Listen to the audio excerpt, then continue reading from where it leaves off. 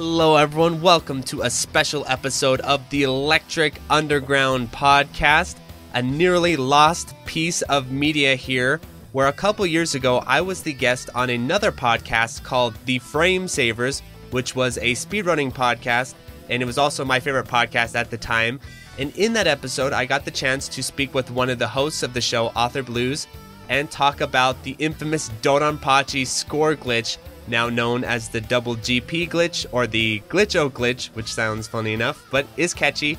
And in that episode, my two goals were not only to explain this very specific situation to the speedrunning audience, which I thought might be intrigued by it, but also to sort of sneakily start to promote the genre of shmups among speedrunners and hopefully make some cross-pollination happen. Unfortunately, that goal was never achieved, at least through this broadcast, because not long after this episode was aired, through no fault of my own, it ended up being taken off the internet because the FrameSavers podcast itself was canceled, and not just canceled in the no longer on TV sort of canceled, but in the 2018 no you're canceled sort of canceled. And unfortunately, along with the other episodes went my Dodonpachi Score Glitch episode, and so for about a year or so it was just gone from the internet. I didn't have access to it, and so I wondered if it would ever return.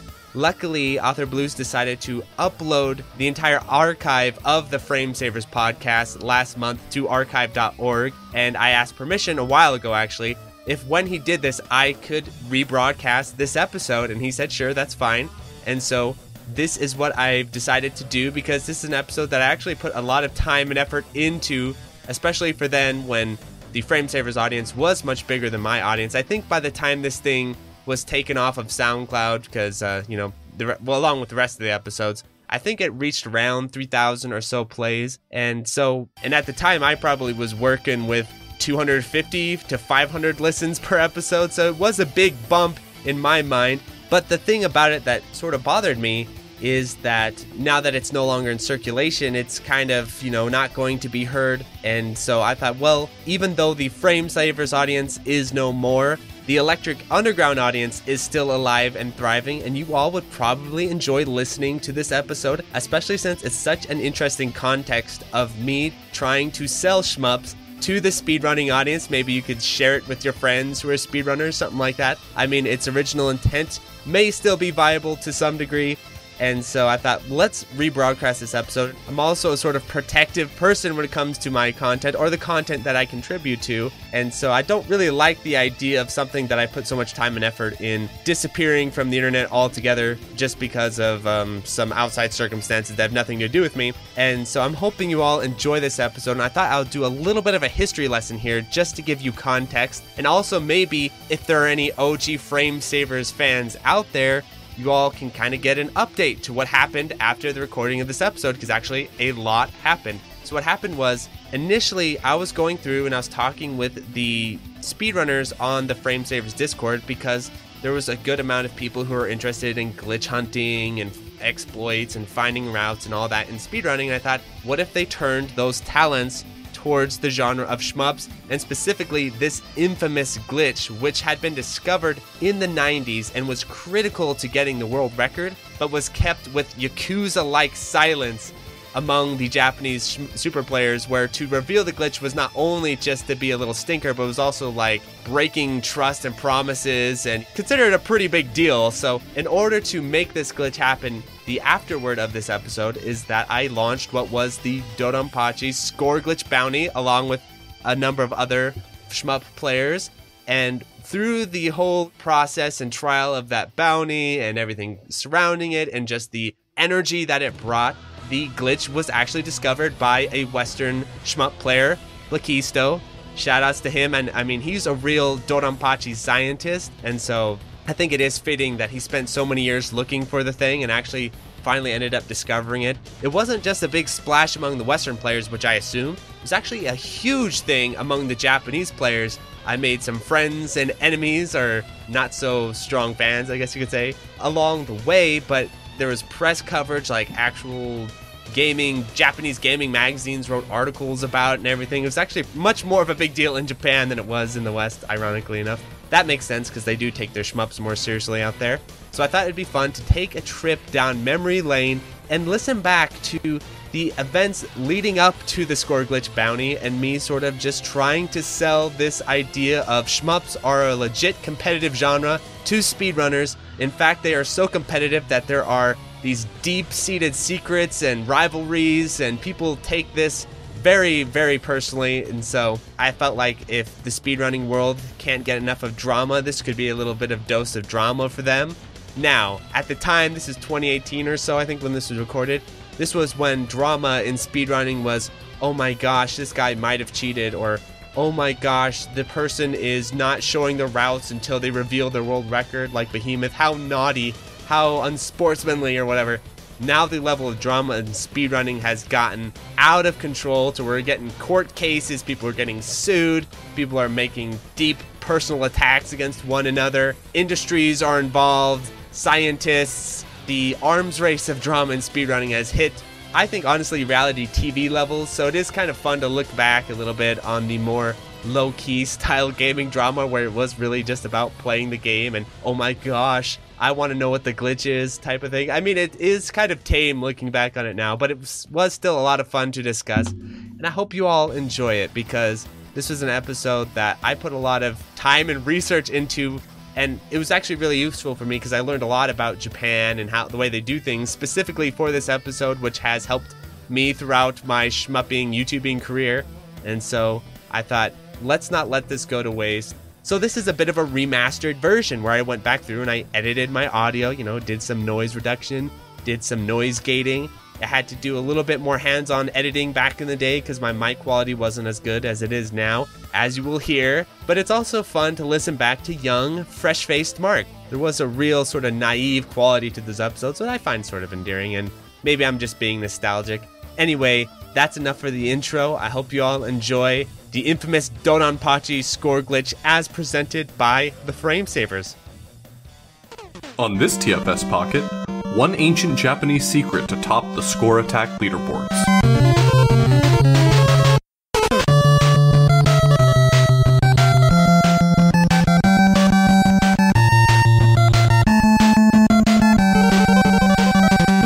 This is episode 48 of The FrameSavers. The FrameSavers is a podcast about speedrunning, and speedrunning is a hobby, obviously, as you know, about playing video games as quickly as possible, using really any tips, tricks, or strategies wherever possible. And it's kind of interesting. We don't often get a chance to talk about unusual genres here, especially considering the speedrunning community tends to be so heavily focused on specific types of games. We focus really heavily on platformers and occasionally we'll branch out to other things, RPGs, even kind of occasionally get the nose turned up to them for whatever reason. But, lately we've been trying to talk about more and more things.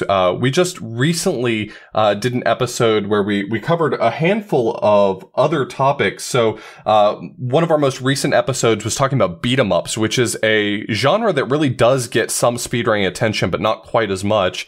And then before that, we talked about action RPGs. And today, we're actually joined by Mark, the host of the Electric Underground podcast, to talk about shmups a little bit. So how are you doing, Mark? Doing well. So I guess the short version is just talk to us a little bit about shmups. What are shmups in the simplest terms? All right, well, I guess for a more formal definition, shmups are a genre of video games where you're basically locked into scrolling, and the goal of shmups is really shooting enemies, dodging bullets, and getting high scores. Okay, yeah, so this is primarily like a score attack sort of thing. Absolutely, yeah. Yeah, we've actually seen in the speedrunning community a few shmups maybe get a little bit of attention over time. Gradius 3 has been one of them. We've seen Toad and a few other speedrunners working on Gradius 3. We've seen a handful of speedrunners work on Fantasy Zone, for instance, on the Sega Master System and on other consoles. But shmups just aren't really a topic that comes up a lot. And this story sort of fell into my lap a little bit talking with Mark pretty recently. He came to the FrameSavers Discord and was talking a little bit about an issue that was going on in the community and just in general wanted to know people's opinions about things. And I thought it would make for a pretty interesting episode considering how much it actually feels like it overlaps with the speedrunning community, sort of the ethos about it. So can you maybe let's just jump right into it. Let's talk a little bit about what's been going on in the shmup community that sort of introduced this whole episode initially.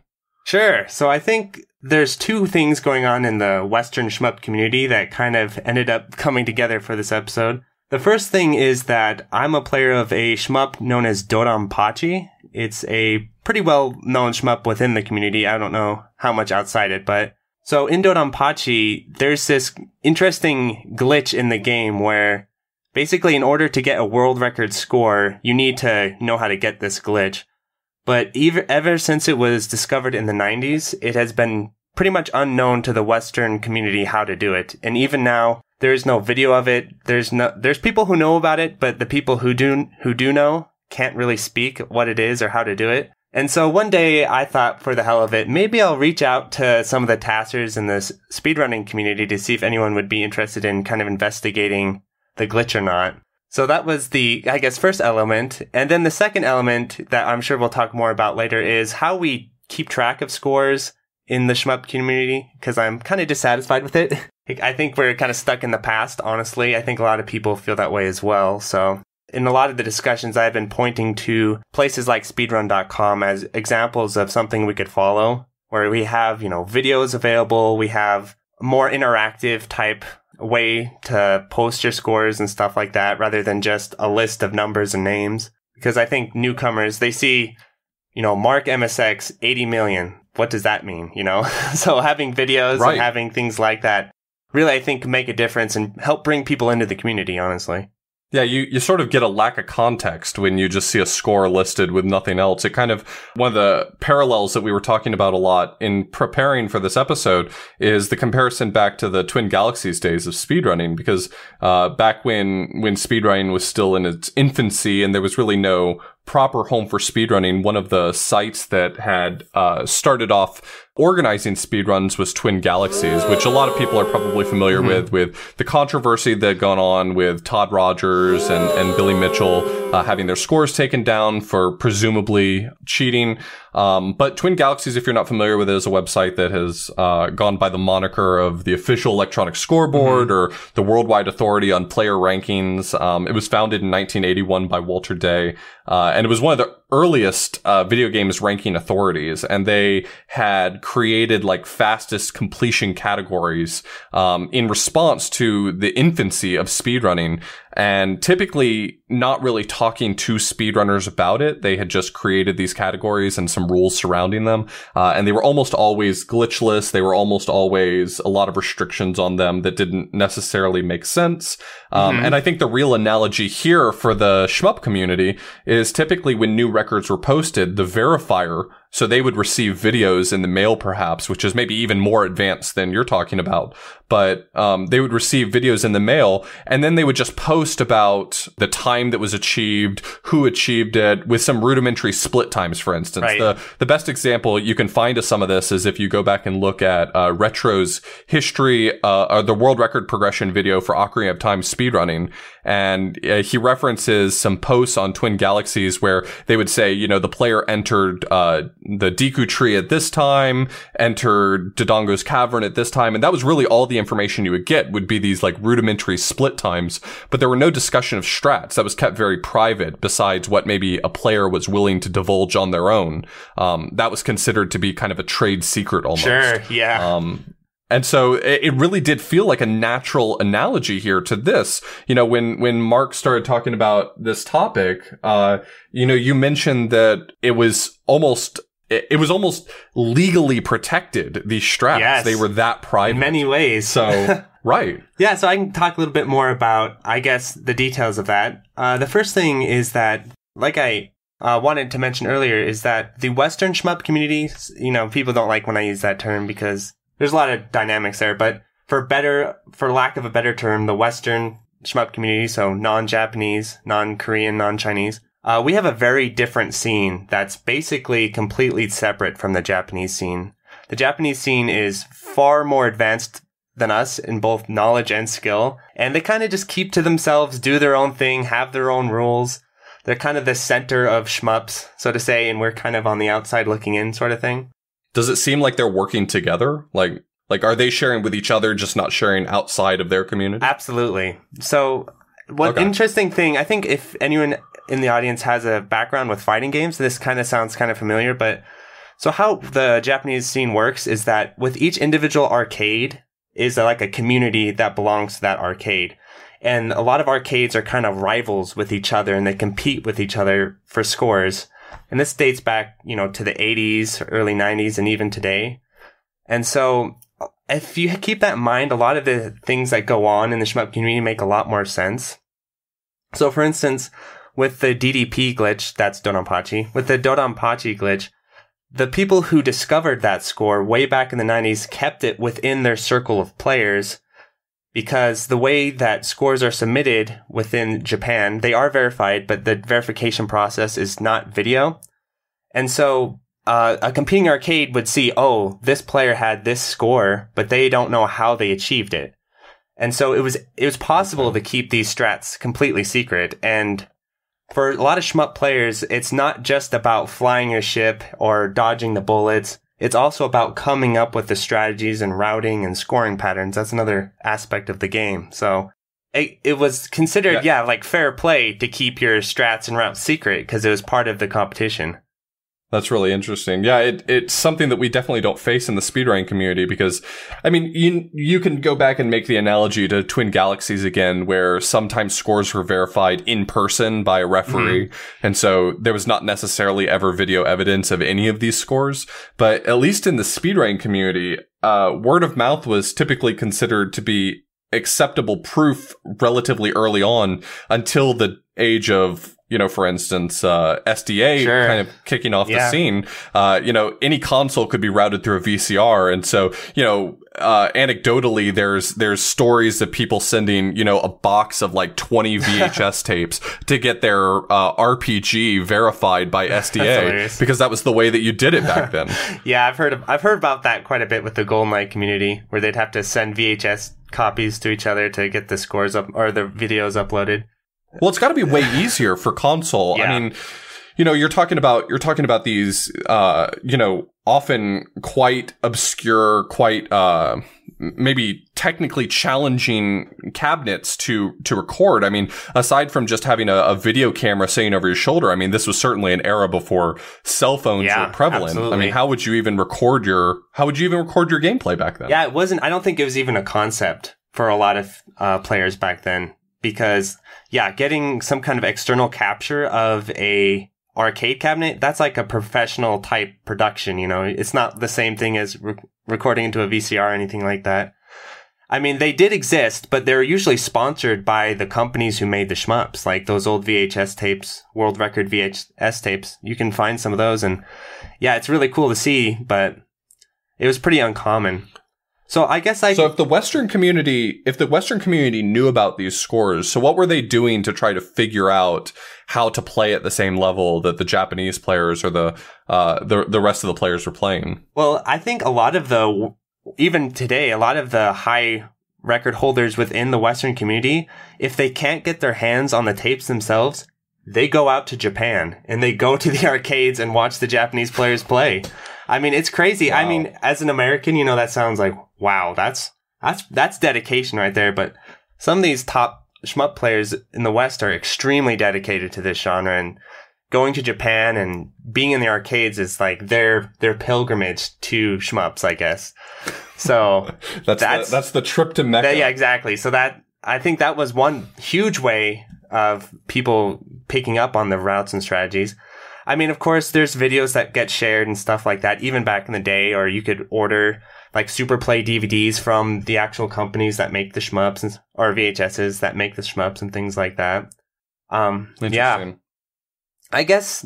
So, I guess to help kind of paint a picture for the listeners out there. So even today, the way scores are verified in the Japanese community is that, when you're playing for score in Japan, you actually have to play for like official score. you have to play on what's known as a verified cabinet in a verified arcade or verified shop of some kind. So let's say you had a cabinet at home and you played at home. That wouldn't count. You have to actually go to a verified cabinet, achieve your score on the verified cabinet, and then the owner of the arcade comes over and looks at your score screen, records the score, and then submits it. And that's how scores are verified. So not even watching all of the play, just sort of come over and check on my score that I got. Yes, exactly. And and of course, the thing about Japan too is a lot of the world record holders are all in the same arcade together. So one world record holder could sit down and play, get up, and then the next guy could come, So Right. the community is extremely tight knit. I guess an example would be is if you had all the best Ocarina of Time speedrunners living in the same town together, and they meet up and play Ocarina of Time together. I guess would be kind of an interesting way to think about it. Well, the GoldenEye community has definitely had meetups of that variety where they all kind of get together for a week and just play nothing but GoldenEye for a week straight. Yeah. That obviously sounds like it's a special challenge. And that's exactly the way Twin Galaxies was too. I mean, Twin Galaxies, you had to play on verified hardware. The only difference is presumably you had a referee watching the whole time. But I can definitely see where there's some potential for questions, even if no one is necessarily proof calling anything. You can kind of draw your own conclusions that there's at least the opportunity for impropriety. Sure. I think a lot of what the concern about the way the Japanese scores are recorded and verified now isn't so much about, like falsifying scores or thing like that, especially since the Japanese community, Japan as a culture, they're very serious about that kind of thing. They're very serious about fair play. Much more so than I think Westerners are. So I think, the idea of honor in the shmup community is another big thing that explains another reason why some of these glitches and strategies aren't shared, even though a large group of players know them. It's because a lot of the people who learn them kind of promise, or there's like an implied promise, this isn't your strategy, so without permission, you will not share it. And so there's lots of times where, a lot of people know the secret, but will not tell about the glitch, or will not. You can't talk about it, even if you have known or have used the strategy. Even if you played it in front of someone else, you may not be able to discuss exactly what you're doing because it's not your property. Yeah, exactly. It's kind of interesting. I mean, we've sort of faced that problem with historical records in the speedrunning community because, the most popular video sharing site, in Japan, at least for the purposes of live recording, is Nico Nico Video. Oh, that's amazing. Same thing with Shmups. Yeah, they're right. And their community, at least the speedrunning communities, or rather, as they refer to them, the RTA communities, their time attack leaderboards are often just a person's name and a number. Mm-hmm. That's it. It's just, that's all you get. And so, going back and looking at historical records, there's really no reason to call them into question. Often they've been beaten significantly by this time, so there's no reason to necessarily cast aspersions on them. But, if you're looking at a run that you're trying to take some information from, often there's no video associated with them. Even if they had attempted to record the video, Nico Nico Video is not exactly great about maintaining historical videos. So, even if they did try to provide a link to it, there's no guarantee that link even still works or still goes to a valid video. Oh yeah, Nico. I'm doing a project right now where I'm trying to gather together as much shmup video content as I can to kind of help the community. And yeah, there's times where on Nico, they, a lot of shmup runs are about 40, 30 minutes long in there. And Nico sometimes breaks those bad boys up to like 8, 9 pieces. I'm like linking 9 videos so yeah, Nico has many challenges of its own.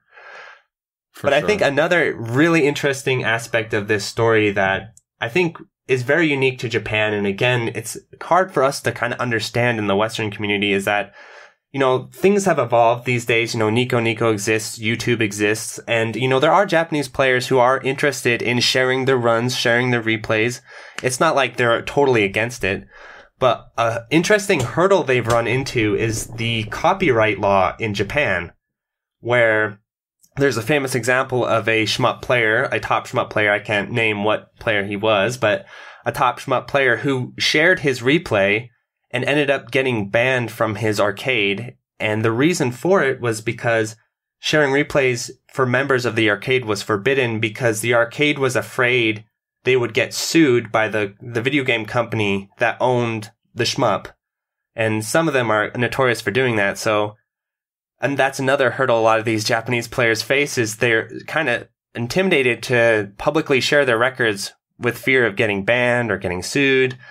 So just imagine Nintendo YouTube policies, I guess, would be a kind of good example. But more aggressive. Like more aggressive, yeah.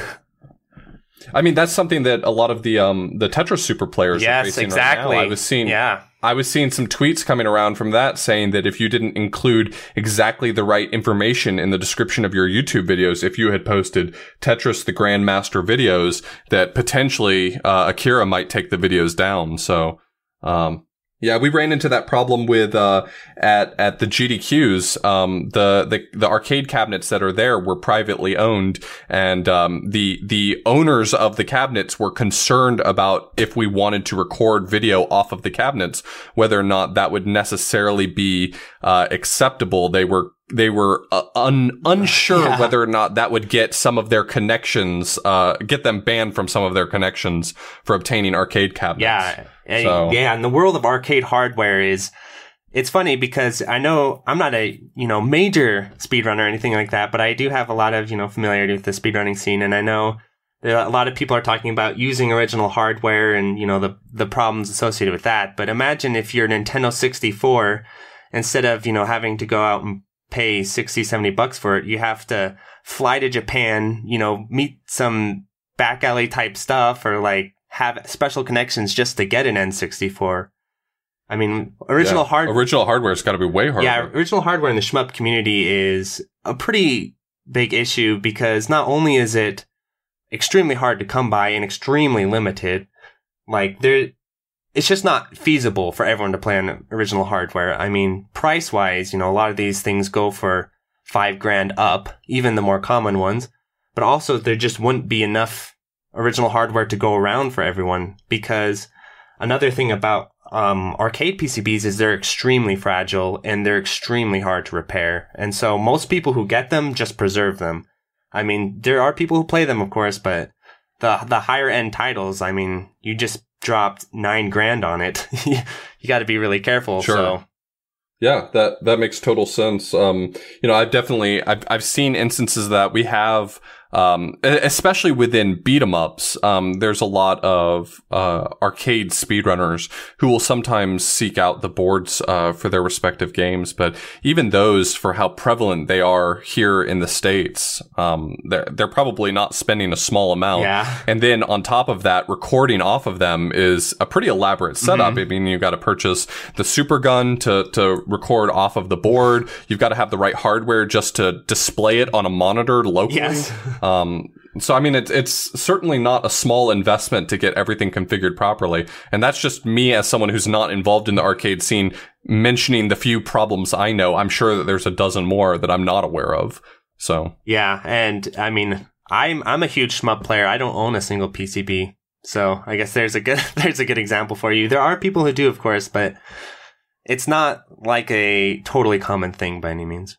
So would you say that in the shmup speedrunning score attack community that it's pretty prevalent to play on MAME or MES? Absolutely. There's actually a special build of MAME called Shmup MAME that was built just for that purpose because I don't know how many of you use MAME out there, but the original build of MAME's gotten better over the years, but back even a few years ago, it was known for being pretty laggy, and that, lag's a big deal in shmups.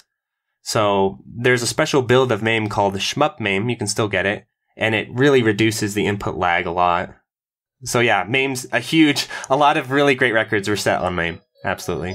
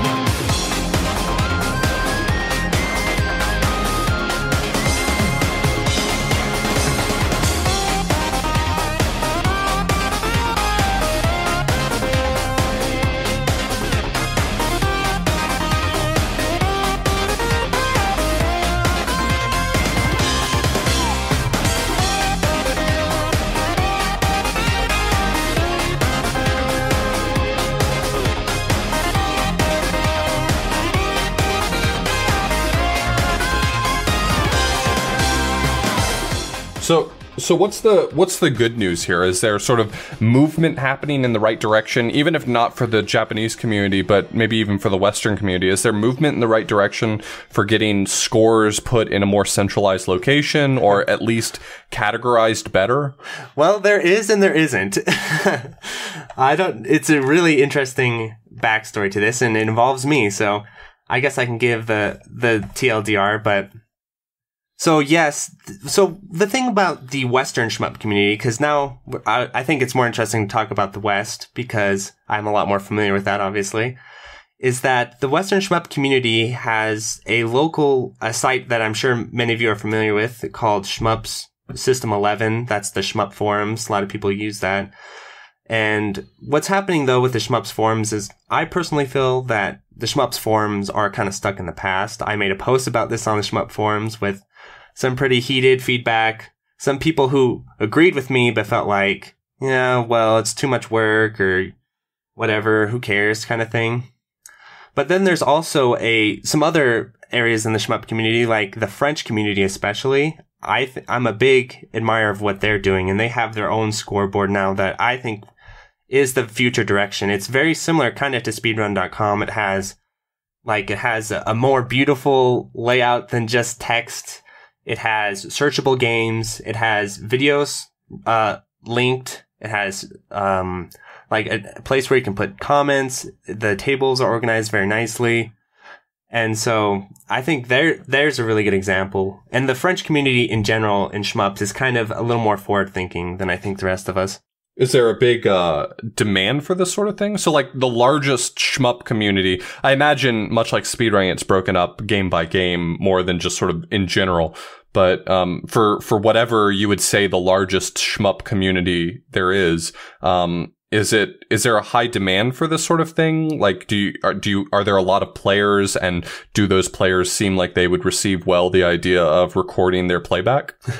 That's a really good question. So earlier today, in preparation for this episode, I've been talking with a lot of the shmup members in my Discord, and a lot of the higher level players, the more well-known Western players, feel like, and I feel this way too, that there aren't enough of us, actually. The shmup community is extremely small, and especially when you compare it to the speedrunning community, we're like a dot on the map compared to your guys' size. So a good example is, I'm a newer player. I've been around for 3 or 4 years. I'm playing Dodonpachi. My scores aren't like amazing, but they're getting higher and higher. And I can literally talk I've literally talked to basically the highest ranked players on the community, and there's about 3 or 4 of us maybe still playing the game right now. And that's one of the more popular shmups.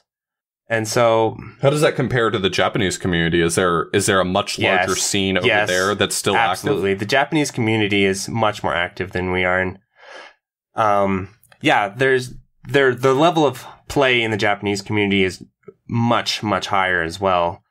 Like, we're talking about, for instance, the highest known recorded replay of Dodonpachi is just by some unknown Japanese guy. He just recorded his run and uploaded it, and there it is. That's the highest recorded run. And I was talking to like all my connections, like, who is this guy? I'm like, I don't know, he's just some dude. Because the world record holder's videos aren't publicly available. Though there is a video of him playing live at Stunfest, and his live demonstration, so think of this, his live demonstration is among some of the highest videos ever, like, around, and that's just insane. So, yeah, the Western, I feel like one thing we're really trying to push, in the shmup community, at least me, is trying to get more people playing these games for score.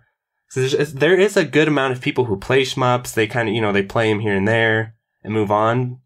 And so I think the shmup community could really benefit from more active players, more players playing for score. Well, I mean, not to preemptively throw in my own opinions, but I certainly think that the advent of video proof in order to sort of give a proof of concept to new players who might be interested in participating, video evidence only helps more people get involved. So, hopefully we see, you said that the French community already seems to be making steps in the right direction. Absolutely. Hopefully that takes hold and moves forward. You made it sound like the French community and I guess the community that you would consider yourself a part of is also separated. Is it that, are the lines drawn with that granularity as well? I wouldn't say so. I mean, they are, but it's more of just like a language barrier thing more than anything else. It's not, okay. The communities are extremely similar, the English speaking community. And when I say English speaking, actually most people I interact with are actually European, but they know how to speak English. I mean, there are Americans, of course, but I'd say there's probably, as far as active players, there's definitely more Europeans than Americans. And, sure. Yeah, and I've actually had a lot of collaboration with the French community. Yeah, they're just a little bit more isolated just because they speak French and they have their own French language content. Their forum is in French. But there's definitely been a lot more effort between the two communities to interact with each other more and stuff like that, for sure.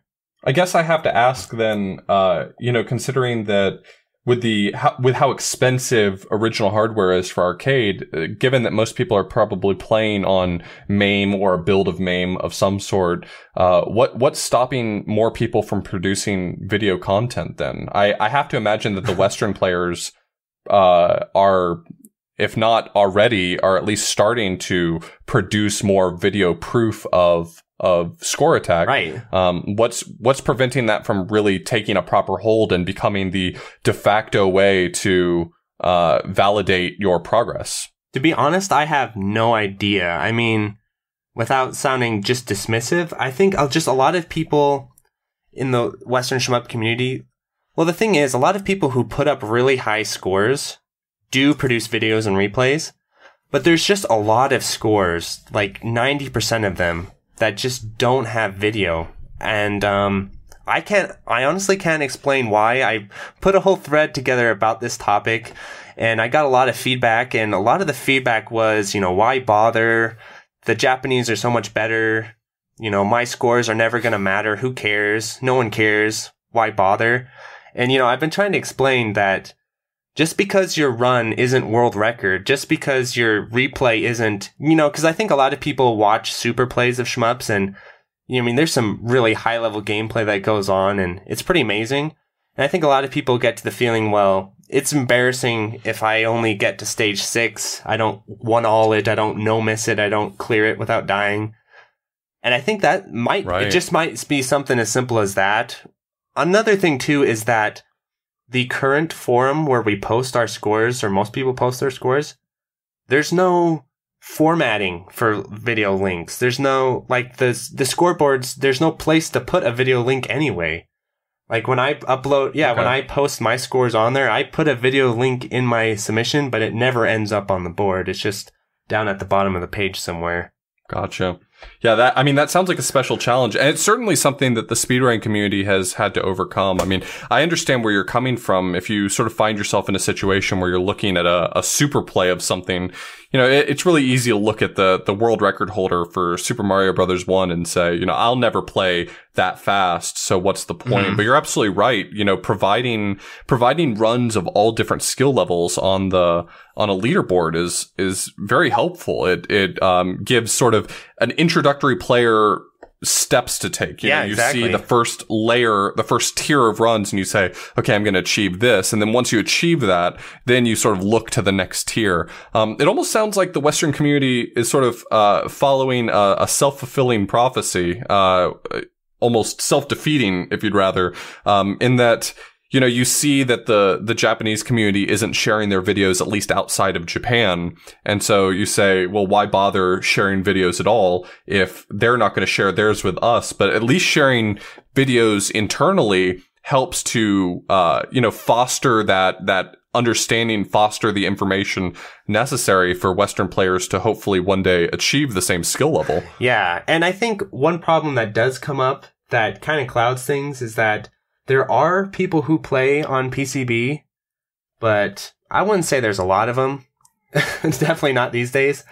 And I think it's just kind of like, not moving forward with the times, to be honest, because like we've had a lot of discussion about this among my Discord and among kind of the people involved, and I'm kind of an advocate. I guess I should say this. I'm not representing the view of the larger shmup community. I'm more of an advocate pushing the shmup community to do videos, do video content with your scores. Don't just post a number and call it a day, because like I agree, it really gives no context to what is going on in your run. And there's a lot of strategies involved with shmups that, you're not going to see, people doing world record strategies if they're not a world record holder. And there's alternate strategies that you use instead. And if you never see anyone using those alternate strategies, you won't even know they exist.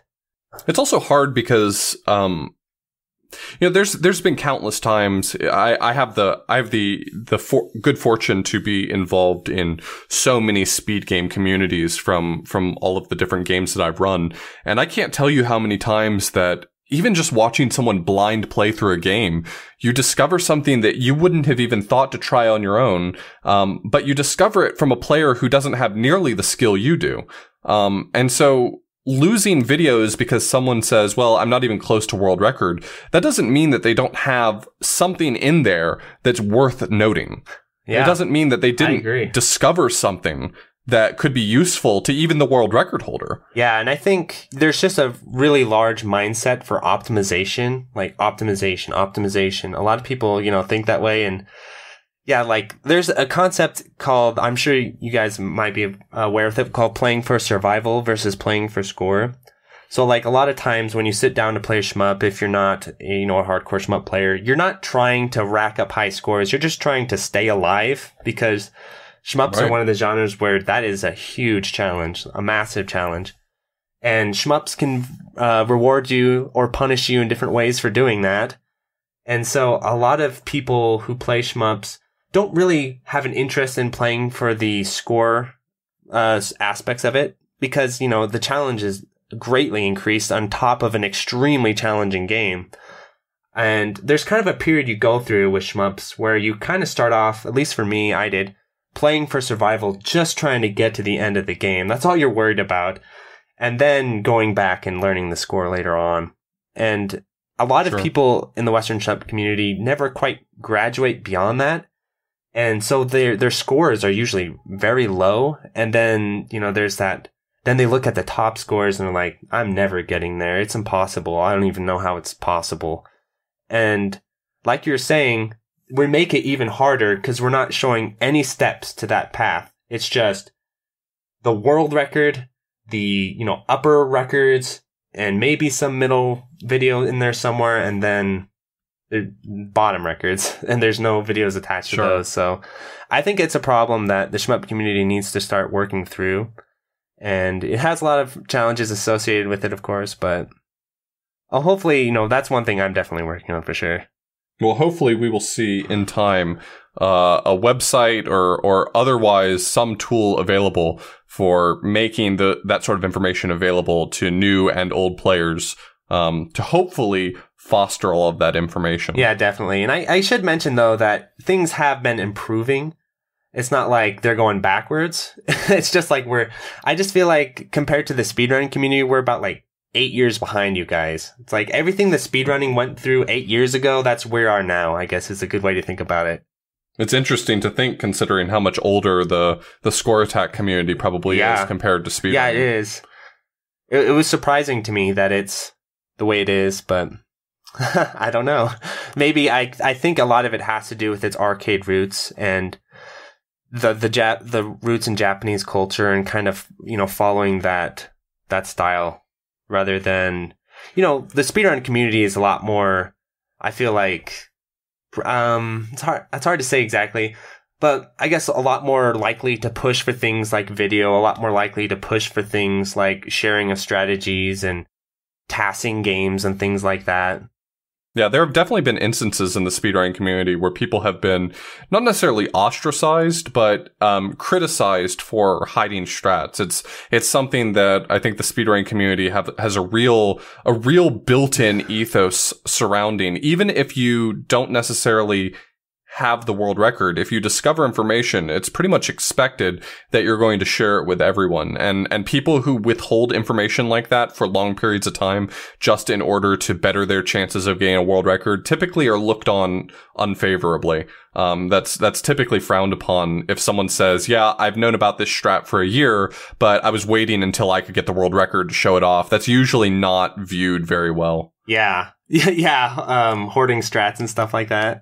I think that there's a lot to that, though. I think that it goes really deep because on one hand, the speedrunning community has advanced, I think, far enough to the point now where there isn't just an expectation that you share findings, but that you share them in excruciating detail. So if you discover something like a glitch that might help in a particular game, it's not just expected that you tell people, by the way, I found this. It's expected that you're going to go through the trouble of explaining exactly how to achieve it, how to use it, maybe a video tutorial of how it works.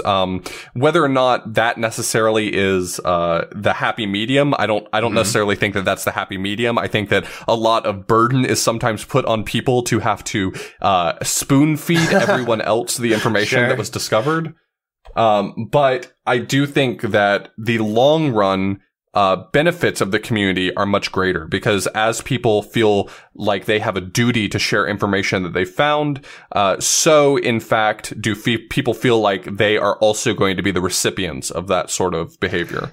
Yeah, and I think I should clarify just because there's so much going on. I probably might give the wrong impression, but the shmup community itself is actually like extremely welcoming and extremely eager to help new players because there's not enough of us.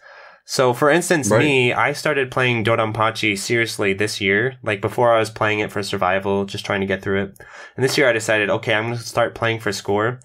And I go into the Discord and I'm getting advice from the best players around, like detailed, in-depth advice. Here's what you need to do. Like, yeah, the shmup community is extremely eager to communicate and help each other. Definitely. The issue is more of just, I guess, making some kind of record of that interaction, right? Whether it's videos, guides, just stuff like more content more than anything. So, sort of in conclusion, to round this out, give me some good news. Hopefully, has any progress been made toward figuring out what's going on in this glitch that apparently the Japanese players are aware of, but not helping everyone else be aware of? Well, I don't know about the Dodonpachi glitch itself, to be honest. As far as, I feel like people have gotten tired of looking for it. There was a Western player who triggered it one time, and he can't remember how he did it, but there's a lot of suspicion about what might be causing it. And I think the good news is that let's say a Western player starts to close in on the world record score, because getting the world record score isn't just about this one glitch. I guess I should definitely clarify that. I mean, playing Dodonpachi is an extremely technically challenging game, and even getting close to the world record score takes years and years of dedication and practice. But I think, honestly, if someone came really close to that world record score and they needed the glitch to make it, there's enough channels and ways for them to get in contact with people to learn the glitch and probably use it. But yeah, like I said, though, that's it's hard. It's like kind of a double-edged sword in a lot of ways. I mean, there's definitely reasons why you can understand why the glitch is still kind of kept secret within the Japanese community, but at this point, too, if it just feels like maybe it's a little overdue, to be honest. But all right, well, let's go ahead and close this one out. I really appreciate you being here. Why don't you tell our fantastic listeners all about the cool projects that you work on? Where can they find you? Well, absolutely. You can definitely find me on the Electric Underground podcast. That's kind of the main thing I do. Just type Shmup podcast and it'll come right up for you in Google. I also have a YouTube channel that I probably should promote a little more because I actually do a lot of work on an emulator called ShmupArch that's kind of an evolution of Shmup MAME. It's just more responsive, faster, and it's going to probably have better compatibility in the future, and I help work on that, so that's another reason to check out my YouTube channel. And I'm also going to start, like I mentioned, a lot of these problems I feel like I'm kind of trying my best to, address them. And so one thing I'm going to be working on for my YouTube channel is, I'm sure you guys are familiar with R. White Goose's Speed Lore series. Yeah. He makes really.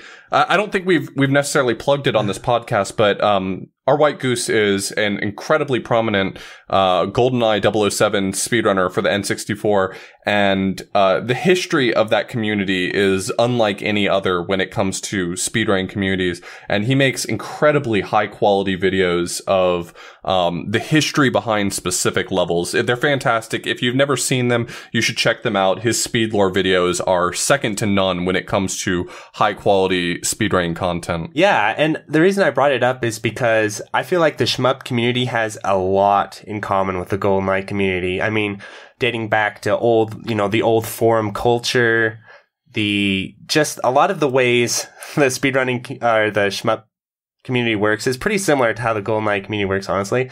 And I was sitting there thinking about, okay, how can we make video content that's just not super plays for the shmup community? And I watched his series and I was like, I need to do this with shmups because there's so much like legendary history behind these runs and scores that are completely unknown to most of the world. So I'm going to start a video project, Shmup Lore, right? Where I'm going to do a similar thing, but with shmups, starting with Dodonpachi.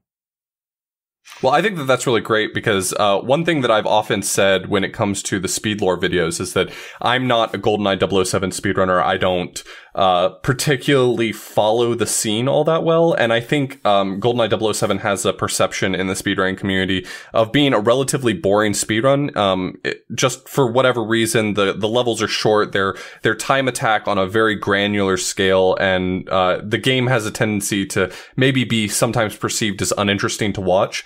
But I will say that Speedlore does a fantastic job of taking what would otherwise be considered an uninteresting speed game and making it really exciting and makes you really care about it. So, if you can do a tenth of that with shmups, I think that'll bring a lot of really great attention, a lot of well-deserved great attention to a genre that maybe is underappreciated. I hope so. And there's a lot of stories, that it's so hard to get into otherwise, like a lot of backstories to a lot of these scores. A lot of these players have very interesting histories for sure.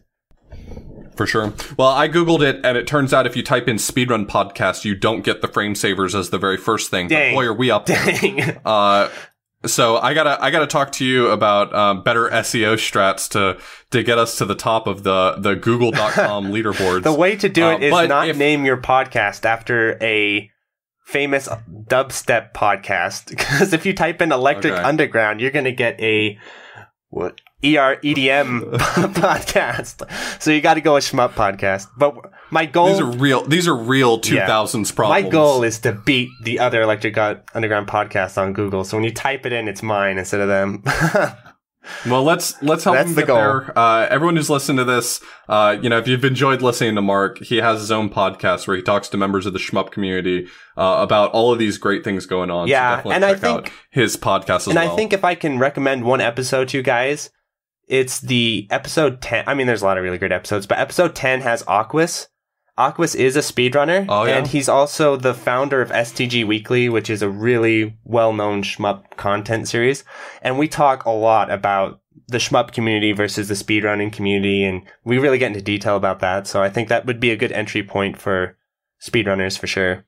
Well, if you're looking for that episode, I will probably provide a link to it in the show notes as well as on SoundCloud, wherever you find this. So check it out. But if you're not going to be able to find us by just Googling Speedrun Podcast, I guess you can always try typing in theframesavers.com Sure. And you'll get all of our stuff. You can find our Twitch, Twitter, our YouTube. You can find our Discord server, which is where Mark and a bunch of other really great people hang out, and we talk about speedruns all the time. We talk about upcoming episodes and questions you can have asked directly on the episodes.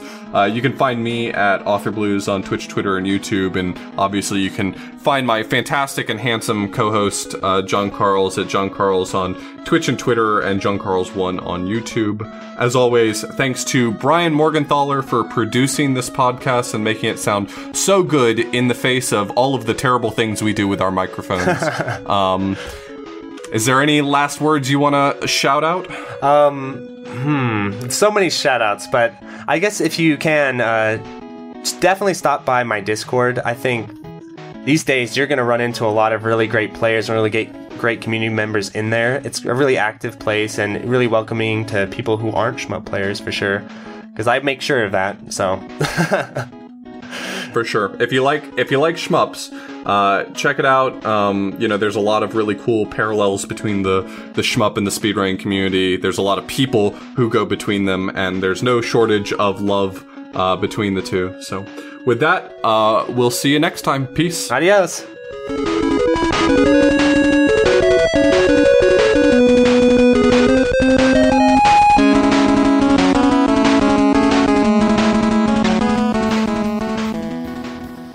So thank you to the $5 patrons, 72 PCT Water, Adam Pearson, Ukshay Wadker, Dingo, Andy Cap, Another Joe, Anthony A, Aaron Solis, Ben, Borgie22, Brian Reboot, Brian Shiver, Chris Yuzefovich, Chronic Burnout 3, Choreo, CRC Error, Danielle Savage, Darren Griffin, Delta Tango 6, Disco Star Slayer, Eric H, Frank Carter, Full Set, Roger Schmupper, Geriatric, Don Maku, Hao Su, Ilya, Kiwi, JLab, JB RPG, Joe Angelo, John Kelly, Gameboy Guru, K, K2, Kikoman 589, Larridge, Malaise, Mark Toms, Maz, Minung, Mechalin, Queen Charlene, Nathaniel Davis, and Electron, Neon Dagger Games, Okla Kugels, Philip Mason, Portal 63, Raul, Real Skeen, Sketchy Raccoon, SLW, The Boot Rex, The Real Ikuzo, TRM, Sugumo, Yishi, Plasmo, and Utsukaya. Thanks for watching.